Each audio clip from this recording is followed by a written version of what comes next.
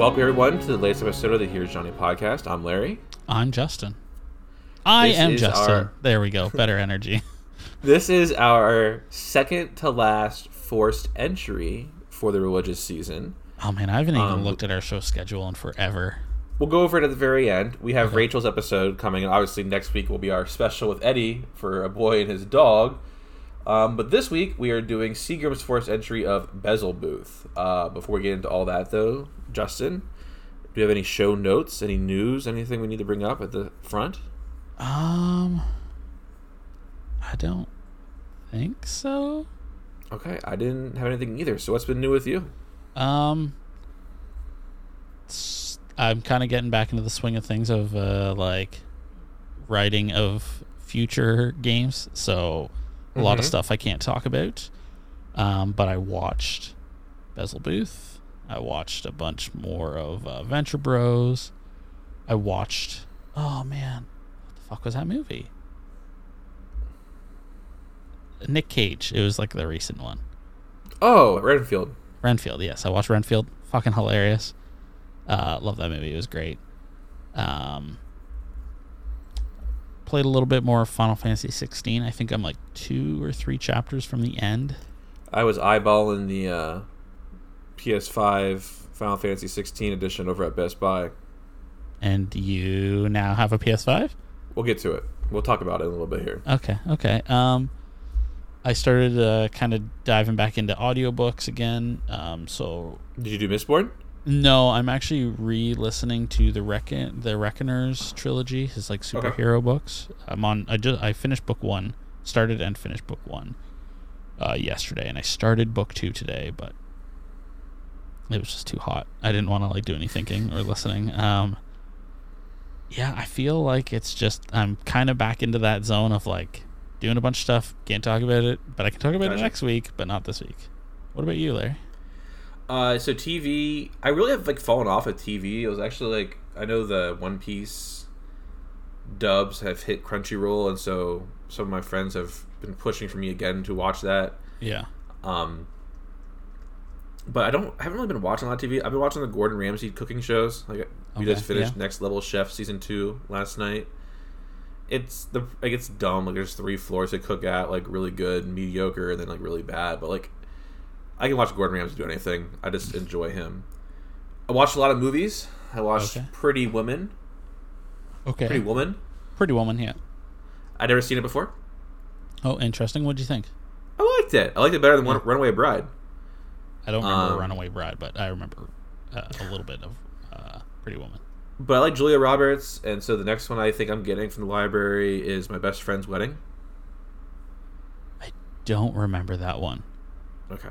But yeah, Pretty Woman was good. It was good. Like I had heard a lot about it. I had seen the episode of it on that Movies That Made Us show or whatever. So it was cool to watch it. I watched A Boy and His Dog, which we're reviewing next week with Eddie. Oh, yeah? Did you watch it yet? No, I'm probably going to watch it this weekend. Okay. I won't say anything else. I still watched Belzebuth for this week. I watched the next Studio Ghibli movie, which was The Secret World of Arrietty. I don't even think I've ever heard of that one. It's up there in my favorites. It's a retelling of The Borrowers. Okay. You know, like the little people who like take things from the house and stuff. Yeah. I really liked it. It was shorter too. It was like 90 minutes. Oh. Which is weird for Ghibli because Ghibli's like 2.5 hours usually. Yeah, man. I know another movie that could have been 90 minutes. And then I watched the first movie of. I think I mentioned last week before that I was going to go through the AFI Top 100 films. Yep. So I watched number 100 this week, actually yesterday, called Yankee Doodle Dandy. How was it? Outside of blackface happening within the first 10 minutes, it's about George Cohen. I'm not sure if you know who he is. He's like kind of the godfather of Broadway. Okay. And it was kind of like how he like got started. It started when he was a kid. Like that's where the blackface is. Like family was a bunch of like vaudeville performers, and they all 4 of them were in blackface. And I was like, oh, so like immediately I was like, I'm not gonna like this movie. But Cohen got called to like the president, like the United States president, to come and like talk to him. He thought he was in trouble because he was doing a play where he was like kind of poking fun at the president. Oh wow! And he starts telling the president his like life story. But a lot of the songs that I know from Broadway, I did not realize were like from productions of his. Okay. So it was cool to hear those songs. James Cagney plays adult Cohen, and I thought he did a good job. I liked it. Like I was unsure. I definitely like the blackface obviously is aged incredibly poorly. But it was really brief, and I think like it definitely made me. It was definitely a fun movie. The next one I have though, number 99, is Guess Who's Coming to Dinner. Do you know what that is? No. So it stars Katharine Hepburn's in it, and then, gosh, Devin, who's the male lead in Guess Who's Coming to Dinner? Oh God, shoot, what is his name? I keep wanting to say Laurence Olivier, but I know it's not right. Definitely not. It's definitely not. But I know that. Why is that name stuck in my head? While she's looking it up for me, have you seen Guess Who? It has Ashton Kutcher and Bernie Mac. No. Okay, so that came out in like the 2000s, and Ashton Kutcher. Yes, go ahead. So the two male leads, Sidney Poitier. Yeah, Sidney Poitier is the male lead. Do you know who Sidney Poitier is? No, God, no. All right, so he's like one of the most famous African American actors of like all time. Okay. So the Guess Who's Coming to Dinner is he is dating a white girl, and the white girl didn't tell her parents she's dating a black guy. Okay. And so she brings him over to introduce him for like dinner. In 1967. In 1967, so you can like. Yeah. Well, I mean, you could say 2023 and America is the exact same as it was back then. So in some places. But I know a little bit about the story because I have seen the Guess Who, which is where Ashton Kutcher is dating a black girl, and she brings him home and didn't tell Bernie Mac that she was dating a white guy. So I've seen that of it. So I'm excited about that. Games, we played Deebs again this week. I'm really enjoying that. I really want to get that. Like, I kind of just want to put a hard day on the calendar where we always do that as a group. And if people can't make it, that's fine. But like, we have a day where we're always like we book it. Like similar to like Thursday nights for us recording. Like just throw a day on the calendar of the week. Like we're going to go online if we can. Okay. Because I think flexibility, especially as we're trying to build the habit back up, could be dangerous. And then I just been playing PTCG live. There's something else I need to talk about then. But then books, I finished Braiding Sweetgrass, which is the next book club book. Okay, how was it? Oh wait, I hated it. Oh okay. Is this going to come out after book club? Nope, I'm just going to leave it there. I hated it. Just That's fair. Drop it there.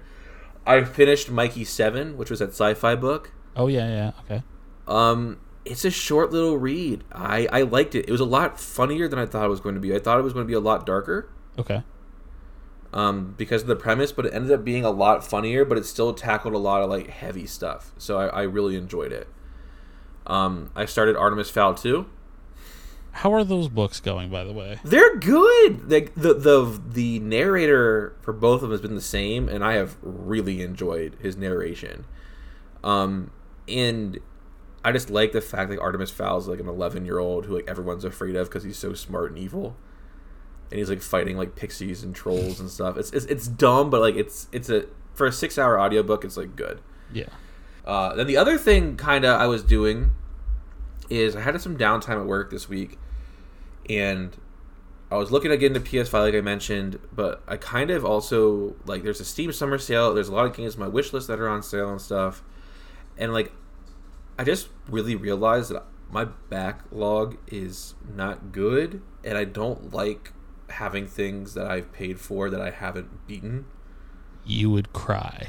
I don't even want to know yours. I don't even want to know yours. That'll be my homework for next week. I will tell you how many games are in my backlog. Okay, so I'll tell you mine. I can come with like the names of the titles as well to back it up.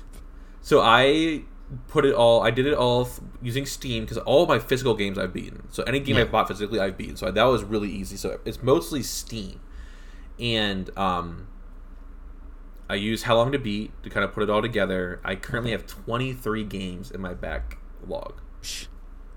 Okay. Child's Play. And so I want to get those done. Obviously, I'm kind of pushing through like the Final Fantasy like stuff. After I do the Final Fantasy, I want to go through and do Resident Evil, the same thing, right? Get all the trophies for Resident Evil. I'll probably enlist your help for 6. Don't worry, it's a long ways away. And wait, are you going to do it on Steam, though? Yeah. Oh, okay. Yeah. I can put mods in there and make it fun, so. Yeah, because I think even if you mod it on your end, it won't affect my trophy hunting on my end. Yeah, exactly. I mean, I'll even help you with 5. Okay, cool. That'd be great. And like but yeah, 23 games. I think I can even pull it up. Like the longest one is There used to be a website that you could check your Steam library against how much you paid for the games versus if you've like completed them or not, and it would tell you like how much money you've wasted by not completing these games that you bought. That sounds depressing and sad. Yeah. What's the like Steam calculator? Yeah. So my backlog, if you want to know, I can go through real quick. It's only 20 of them. Is Alan Wake. Okay. Alice Madness Returns. Control Awe DLC. Crisis Core, Final Fantasy VII Reunion. Dante's Inferno. Dead Rising. DMC. Dragon Ball Xenoverse 2. Resi 7 Remake. Resi 7 Remake Intermission. Gotham Knights, which you got me. Yes. Oh, yeah, right. That was through a bundle I bought. Yeah. The Master Chief Collection, Left 4 Dead and Left 4 Dead 2, because they were like 70 cents each. Hell, oh, dude, Left 4 Dead and Left 4 Dead 2 are amazing. Please stop telling me about games that go on sale for that much, Justin. Lego Batman 1, 2, and 3. Okay. Sea of Thieves, which apparently is 135 hours to beat. Yeah, it's like a Destiny. Okay. Kind of game. Sword Art Online Lost Song. Okay. Tales of Vesperia Definitive Edition. Teslagrad. Okay. The Wandering Village, and then Vampires Fall Origins. Interesting. I haven't heard of some of those, but okay. Yeah, everything is 8 hours plus, with the exception of the Control DLC. Jeez, yeah. Man, that reminds me. I gotta check out that Humble Bundle I got a while ago. That came with Gotham Knights, because feel free to send me your stuff. Well, but you don't want it because you. I didn't say I didn't want it. I needed to put it together. I needed to write it down. I needed to focus. So there's a game I'm playing right now that I need to beat. I'm close to it being done. I got some good ones, actually. I'm looking at this now, this list. Uh-huh. I can see it. Ooh. Okay. So that's your homework for next week, then, is to let us know. Oh, to tell you my... Actually, I'll give you 2 weeks, because we have Eddie on next week, and I don't think he cares about the games like we do. So I'll give you 2 weeks to put it together. Okay, good, because I'm not going to do it this week. But that's kind of all we have for the introduction. I have one thing that I watched in its entirety that I forgot. Okay. I watched Muscles and Mayhem, the American Gladiator doc. Oh, okay. How was it? It was fantastic. I mean, I love that show. Yeah. I don't know if you ever really got into American Gladiators. I didn't get into it, but I know what the show. I watched the show. Okay, I fucking love that show so much. The documentary it's just like one of the weirdest documentaries. Like the way it was filmed and the way it's like presented is very weird. I don't know how to really describe it that well. Mm-hmm. But no, if you liked American Gladiators, go watch it because it is fantastic. What's it on? Netflix. Okay, perfect. Well, with that, you ready to talk about some demonic possession? Yeah, I guess so. All right, everybody, we're going to review Belzebuth.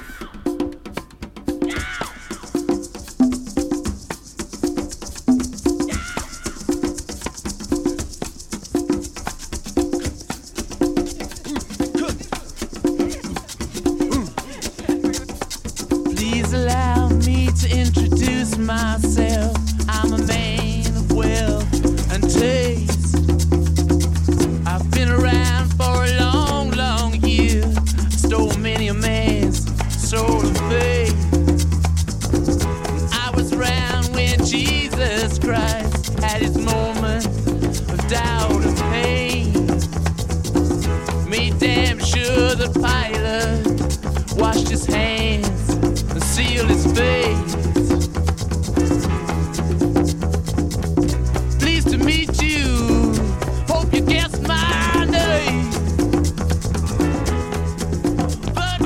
whole lot out about this movie. I'm not but surprised. Here's what I was able to find. It is a Mexican horror film from director Emilio Portes. Other works that he has directed are Pastorella and The Popcorn Chronicles. The film stars Joaquin Cosio and Tobin Bell. Joaquin Cosio. My text is too small, and that looked like a T, and it's actually an I. I'm getting old. I need to zoom in.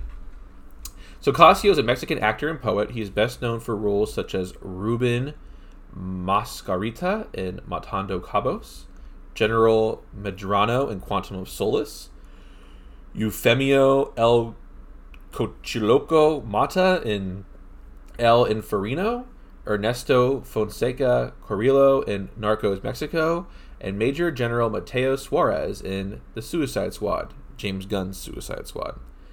And then Tobin Bell is fucking Jigsaw.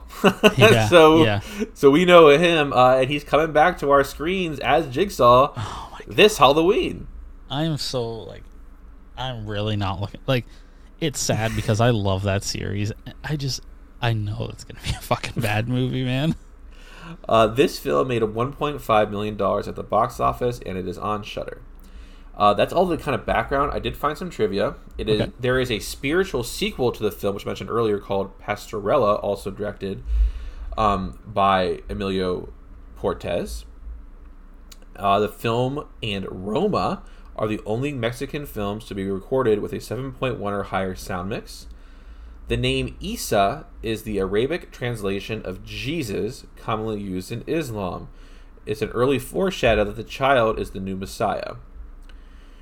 When Father Canetti explains why the reincarnation of Jesus Christ had to be in Mexico, he mentions that it had to happen in a country ruled by an empire. The empire that Canetti is referring to is the Institutional Revolutionary Party, or the PRI, which ruled Mexico for almost 80 years until it was defeated 3 times in general elections of 2000, 2006, and 2018. The PRI was very known for being authoritarian, producing lots of mass killings and deep corruption. So I have a question for you. Yeah. So I looked up Pastorella. Okay. Do you know it is a fantasy romance comedy? I did not dive that far in that rabbit hole. After this movie, they went the complete opposite. That's interesting. I do have an email from Seagram. Okay. He was the one who chose this as one of our patrons, and he says, "Lads, I've been looking forward to hearing this review for a while. There are 2 reasons why I picked this film for you. The first is a scene in this movie that sits with me. You'll know it when you see it. And the second is that it provides a unique twist on Christianity that I've not seen in any other movie.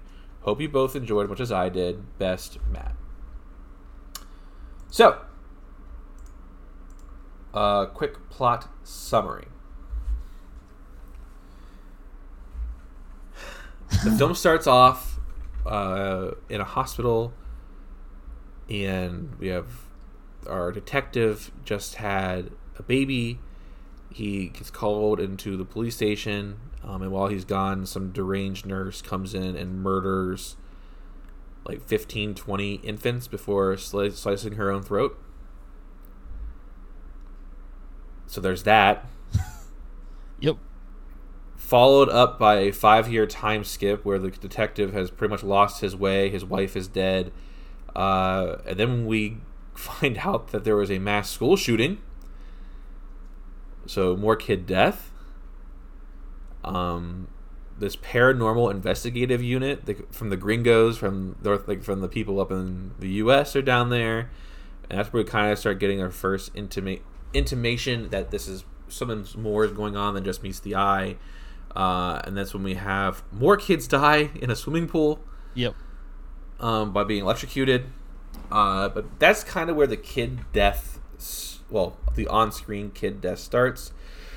It's then where our detective and his gringo compatriot go to this old abandoned monastery read by this priest who apparently was looking for the Messiah reborn.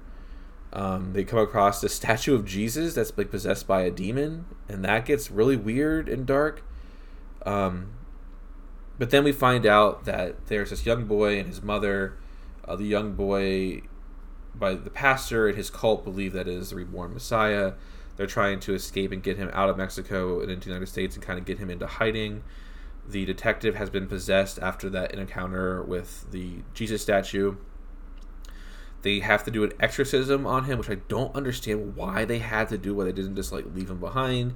Yeah. But the exorcism included like a crucifixion, and the mother of Issa and the gringo are trying to like hold him back, and he's like escaping, and that's when Jigsaw comes and leaves the young boy and seals the demon out of the detective, places it in the rock. They blow up the cavern, bury him in the rock. The gringo goes back to being a pastor, refuses to tell where the Messiah, his mom, and the detective are. That's kind of where the movie ends. Yeah. Oh yeah, and they drive by and a bus is like on fire. Yeah, of kids, a school bus, bus. Yep. Okay. I think I kind of need to get this like out of the way because it's going to be something that's going to weigh on like the rest of this movie for me. Okay. Like my wife and I were trying to start a family, and kid death has never really bothered me before because it's usually like one and done or not a lot.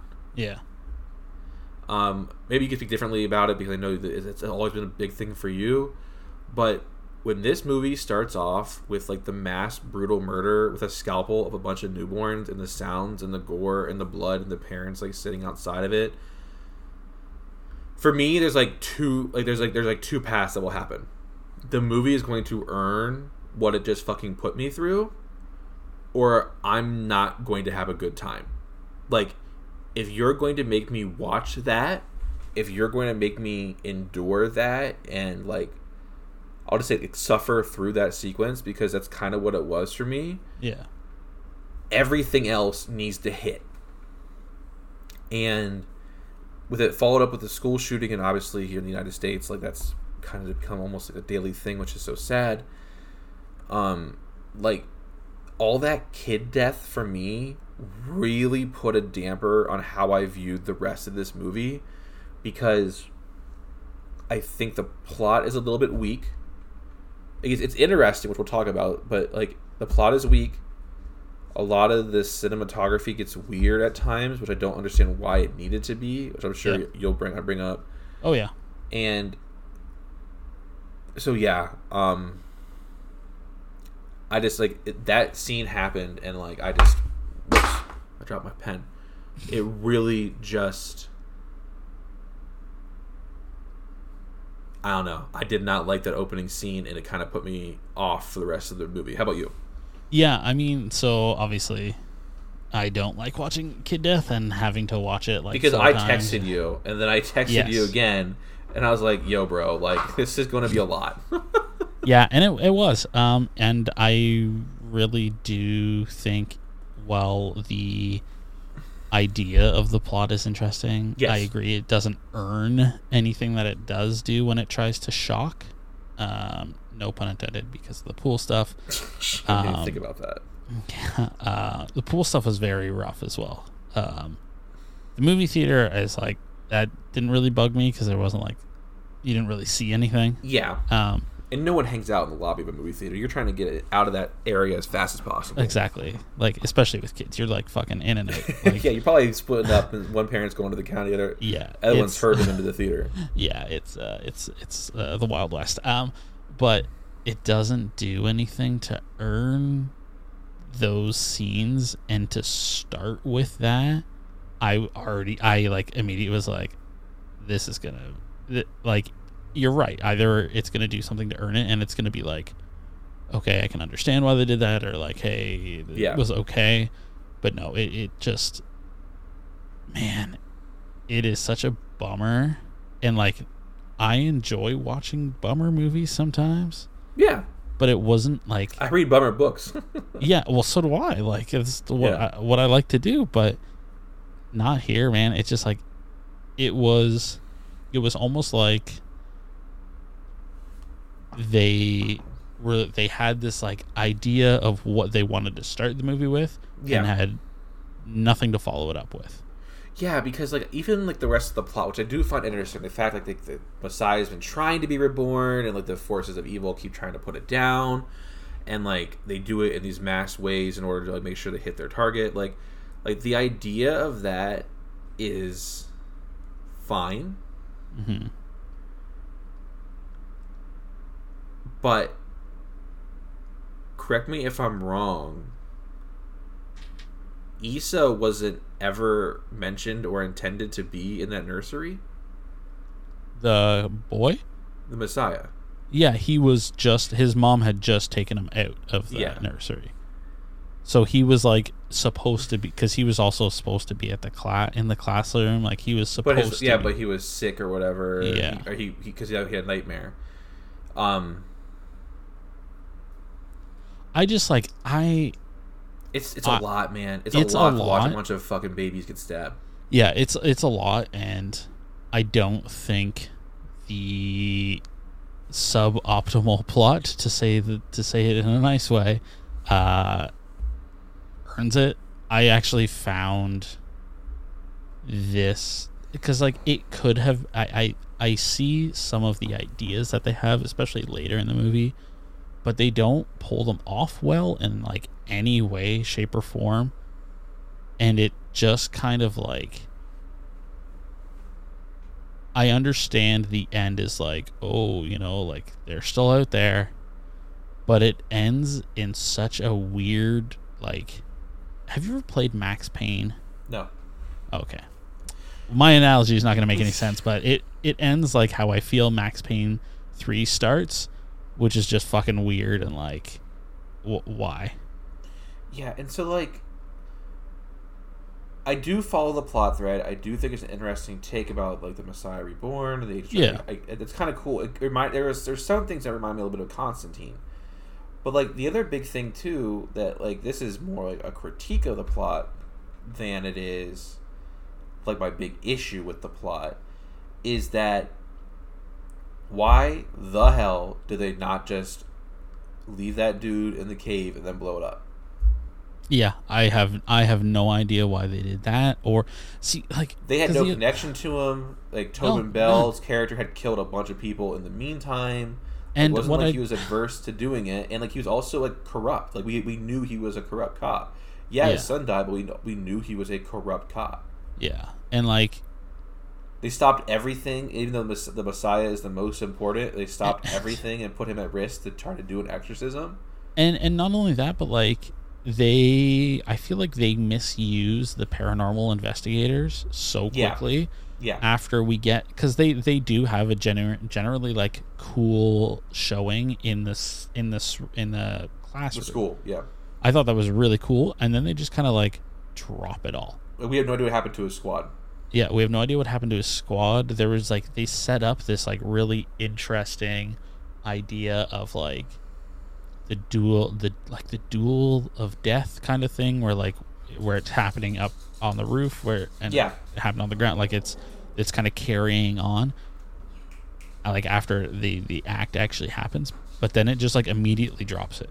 Yeah. And turns into this like weird exorcism movie that like I don't I don't know. Yeah. Like nothing, well, not nothing, but there's just so much about this that did not hit with me. Yeah, there are things here that like I'm interested in. Like this was a more interesting movie than say like House of the Devil. Yeah. But that kid death stuff has really started me off in a way that I was not cool with. Yeah. And like after that I was just like, you get bombarded with so much fucking brutality of children, and it's just like, Jesus fucking Christ, I don't know. Like it, the only thing I can even think about is like Eli Ross movies, like when I saw Green Inferno, where it's just like violence and violence and violence. Granted, this violence isn't on the level of an Eli Roth, but it's the only thing I can compare it to, where it's like you're just so uncomfortable and not in a good way. And I feel like anybody who enjoys this movie, especially starting with all the kid death, has got like some weird sicko fantasies about them that I don't understand. For plot, I gave it a 5. I give it a 4. Sorry about the aggressive dog. He sees a squirrel. Cinematography. Oh boy, this is. Let's start with the pros. Okay. I kind of liked the Jesus on the cross talking. I liked how when he moved, he crumbled. It did look like computer. Yes. But they obviously tried to hide it in the shadows, and I just liked how whenever he moved his neck or when he moved his arms, like the porcelain cracked. Yeah, so I do agree. That was cool. That was cool. I liked how Tobin Bell was like glowing a little bit when he trapped the demon in the rock, and then the rock was glowing. That was a cool practical effect. Okay. The statue room. Is that like where they do the exorcism? That room looked really fucking cool. And then the sequence where they put the sheets on it and the faces get sucked back. So as they're like breathing. Mm-hmm. Yeah. Mm-hmm. There are some things like that I definitely like.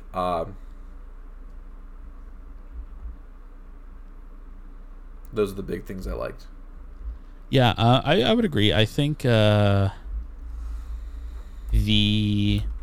reveal of kind of going back to the classroom, obviously that was like brutal and very brutal. But when they're revealing the demon paws like going up to the ceiling and everything, I thought that was like an interesting reveal. Yes, 100%.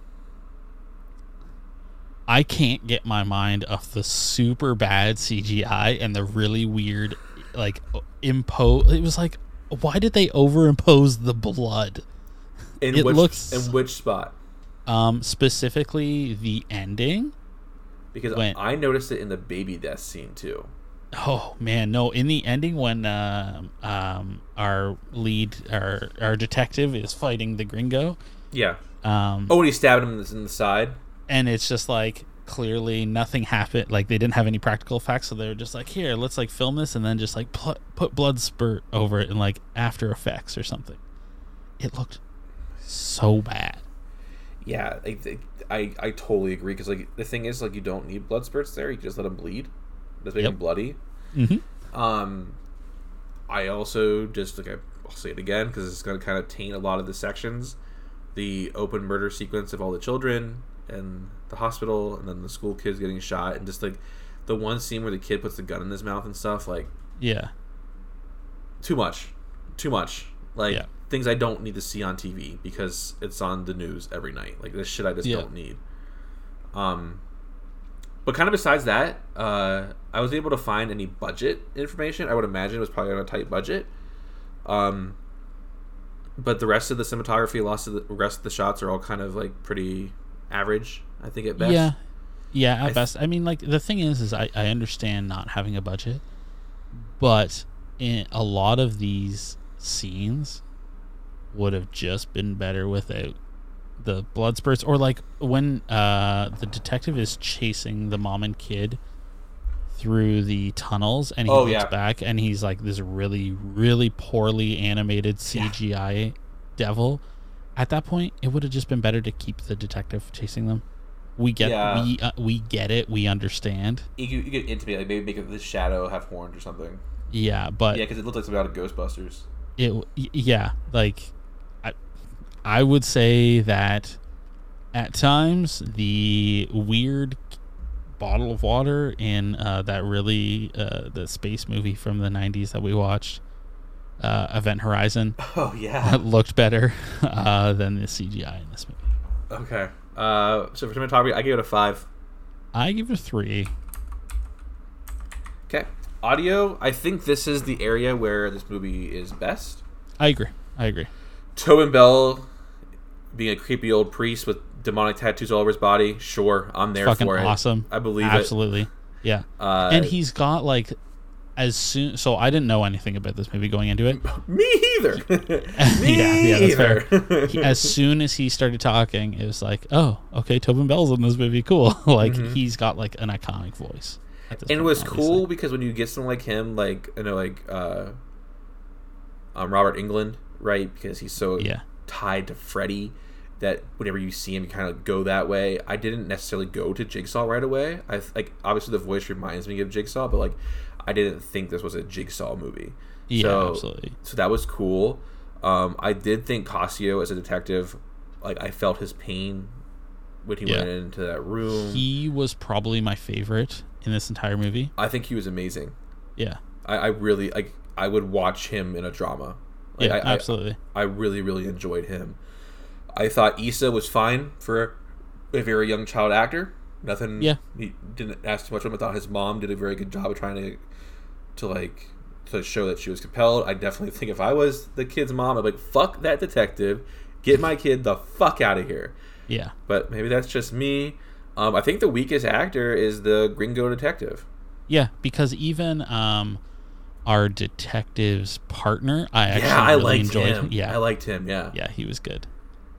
I just think like he was just like, it wasn't like he was bad. He was just like very not as good as everyone around him. Yes, and thus it looked a little bit worse. Not really a score to speak of necessarily. I really can't even think of any Yeah, but no. And you know what? That actually kind of makes sense because when I was at the start of the season, when I did my little mixy thingy, Belzebuth was one of the movies I just literally could not find any music for. Interesting. Well, there you have it. Yeah. Okay. So for audio, I gave it a 7.5. I was really kind of impressed. Yeah, I gave it a 7. A lot of those points are for the detective. I thought he was amazing. How scary.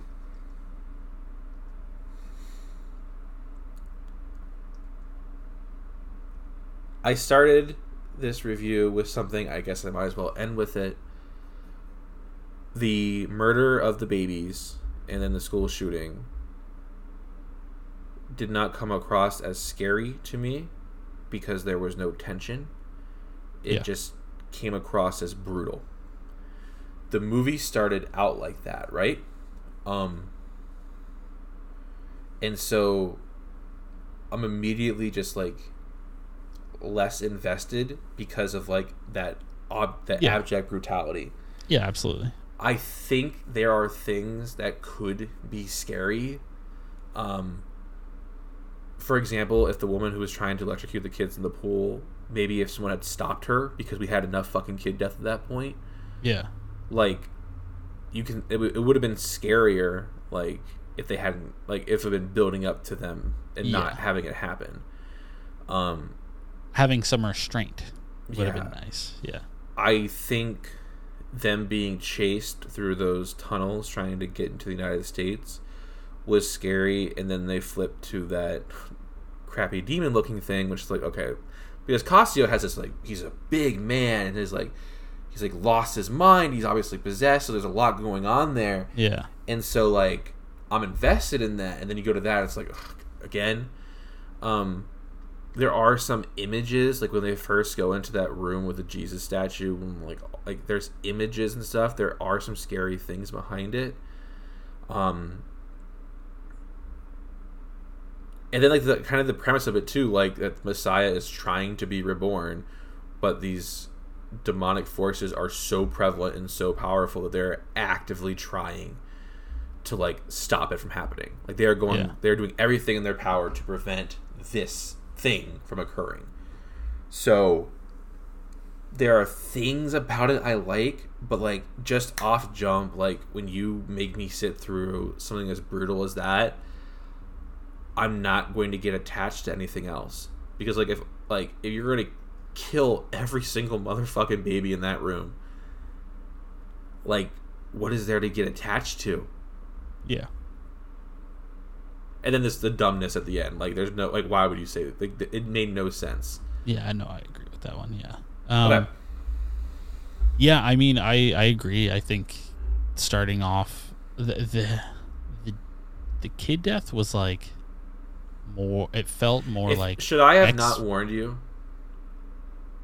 Oh no, I appreciate the warning.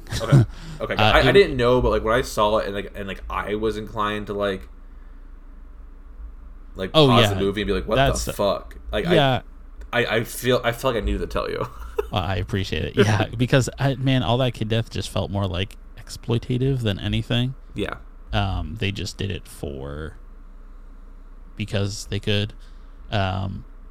It was really gross, and I think the caverns at the end could have been really scary if they did, like you said, if they did flip back and it was just the detective. But because they used the really bad CGI and the really bad like blood over effects, it really like took me out of the moment, and I couldn't help but laugh at how rough it was. Yeah. I had nothing here. I was more just like, oh, well, this movie sucks kind of thing. So for how scary, I gave it a 3. I give it a 1. All right, let's review our scores. For plot, I gave it a 5. You gave it a 4. For cinematography, I gave it a 5. You gave it a 3. For audio, I gave it a 7.5. You gave it a 7. And for how scary, I gave it a 3. You gave it a 1. That gives it a Here's Johnny final score of a 44.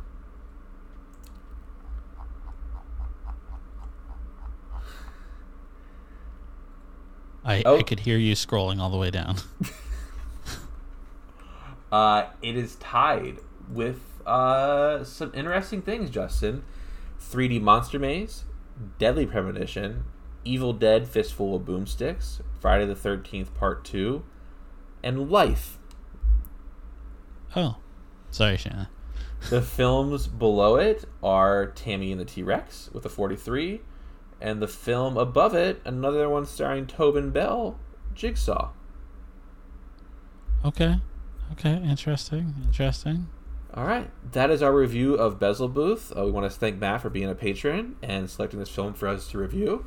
We're going to play a quick commercial, and then we'll head on in to the closing. Ghosts. Split souls. Monsters. Sociopathic villains. Cold-blooded murders. And nightmares becoming reality. Does this sound like horror to you? Actually, these are all things that can be found in the Harry Potter series. It can be scarier than you might think. I'm Katie. And I'm Audrey.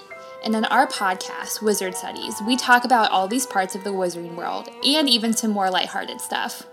We can be found anywhere you listen to your podcasts, and on Instagram and Facebook as Wizard Studies Podcast, and Twitter as Wizard Studies. Now back to your regularly scheduled horror talk on Here's Johnny. Next week, we are taking a break from horror, a break from religion, and we're going to the wasteland. Eddie won the patron contest that we were kind of doing on the side, where in our fireside chat, we were having a secret word, and if you were the first person to put that secret word into the chat, you got to pick any movie for us to watch. And so I know Eddie's a really big film buff, so I was ready for, because obviously he made us watch Thirst, right? And that's a very artsy kind of movie. And I was ready for something like that, right? Something artsy fartsy. You'll hear next week what a boy and his dog is. Eddie is joining us for that. It's going to be fun. We haven't necessarily figured out our criteria for that. It's something I've actually have on my to-do list for the show, to figure out how we're going to talk about that. Eddie is going to come. He said it won't necessarily be a background on the movie. He said it will be something like that, because he also acknowledges that this is a interesting little gem. Okay, interesting. Okay. So that's what's coming next week. Kind of reviewing the schedule like I was telling Justin. After that, we have Saint Maud. Oh yeah, I don't think I've ever seen that. I think I say that every time though. So. I haven't seen it either. Dante's Inferno, which I should be picking up from the library hopefully soon, which is so cool. I can get that from the library. Then we're doing a new movie release. We're reviewing Talk to Me, A24's summer movie. Right. Rachel has seen it twice now, and she says that it's gotten better each time she's seen it, so I'm pumped. Then we have Rachel's Force entry. It's currently slated as Apostle. I've already seen it, and she wants to try to pick something different, so that is scheduled to change. And then we're doing a little bit of a vampire movie. We're doing The Last Voyage of the Demeter, another new movie to the theater. And then, guys, we're wrapping the season up. Patrons, keep an eye out. I'm going to be asking for your forced entries, and we're going to do another bracket and pair them all off and see what comes out on top. I actually might do that next week and get everybody's picks next week for that. Okay. And slate that movie, and then we'll review it. We aren't going to be diving into a new season. We're actually going to take A weird break. Not a break from recording, but like a break from like a season schedule. We'll kind of go into it later, but it's going to be new movies that we want to do that we haven't been able to like fit in anywhere, some interesting games, and then some specials. And it's also around like the Halloween time, so we have a lot of cool content planned for that. But then, Justin, we need to start figuring out what the next season's going to be. We need to look and see which ones we haven't done yet. Yeah, I have an idea.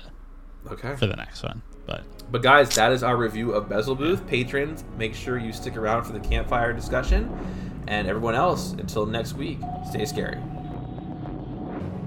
The Here's Johnny podcast is brought to you by Larry and Justin. You can find the show on Twitter at Here's Johnny Cast, and you can find Larry at Beaver LA. You can find Justin at Pickle Thing, and you can email the show at here'sjohnnypodcast@gmail.com. You can look us up on Facebook at Here's Johnny Podcast. As always, in the show notes, you can find links to the Discord and to the website. We are also on Instagram at Here's Johnny_podcast. Also in the show notes, we'll have a link to the Twitch and YouTube channels. And if you would like to support the show, you can head on over to patreon.com/Here's Johnny Podcast. Every cent goes into the show. And yeah, we just really use it to make the show better. Again, I just want to say thank you very much to our patrons. You guys help make this possible. But yeah, Patreon is the way we support the show. We are looking to get rich, and like Justin said, every dollar, every cent, it all goes back into some pretty cool tiers, so head on and look at that. But until next week, see you guys later.